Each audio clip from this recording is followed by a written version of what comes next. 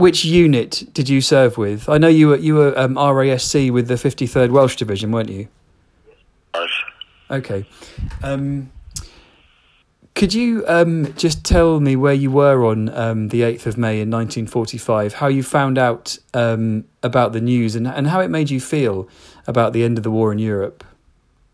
Well, to be quite honest, Robin, I don't remember. I was in Germany, and we knew the end of the war was pretty near.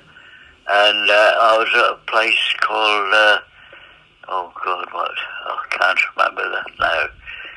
However, and I was in Germany, and we were stationed in a old schoolhouse. Okay. And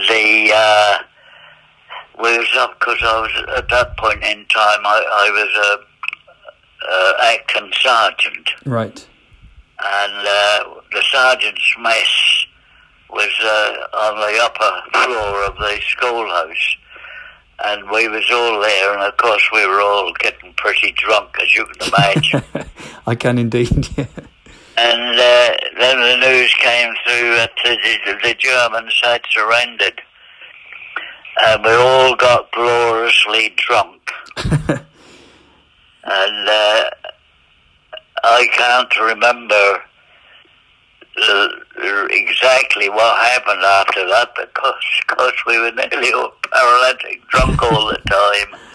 Celebrate, obviously, the Recklinghausen, that's where I was. Okay. Recklinghausen, just inside the border. Right, all right. German border. Okay. I mean, I think quite rightly so, Len. You got that drunk. I remember my granddad told me the same thing when he VJ Day it was. He was in Burma and he got very, very drunk when the war ended. But can I ask you why you think it's so important that future generations continue to remember and commemorate events such as this?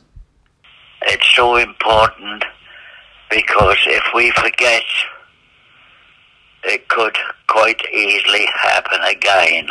I mean, we thought that after the First World War, and then the Second World War came along, and we thought to ourselves, oh, never again, but you can never tell.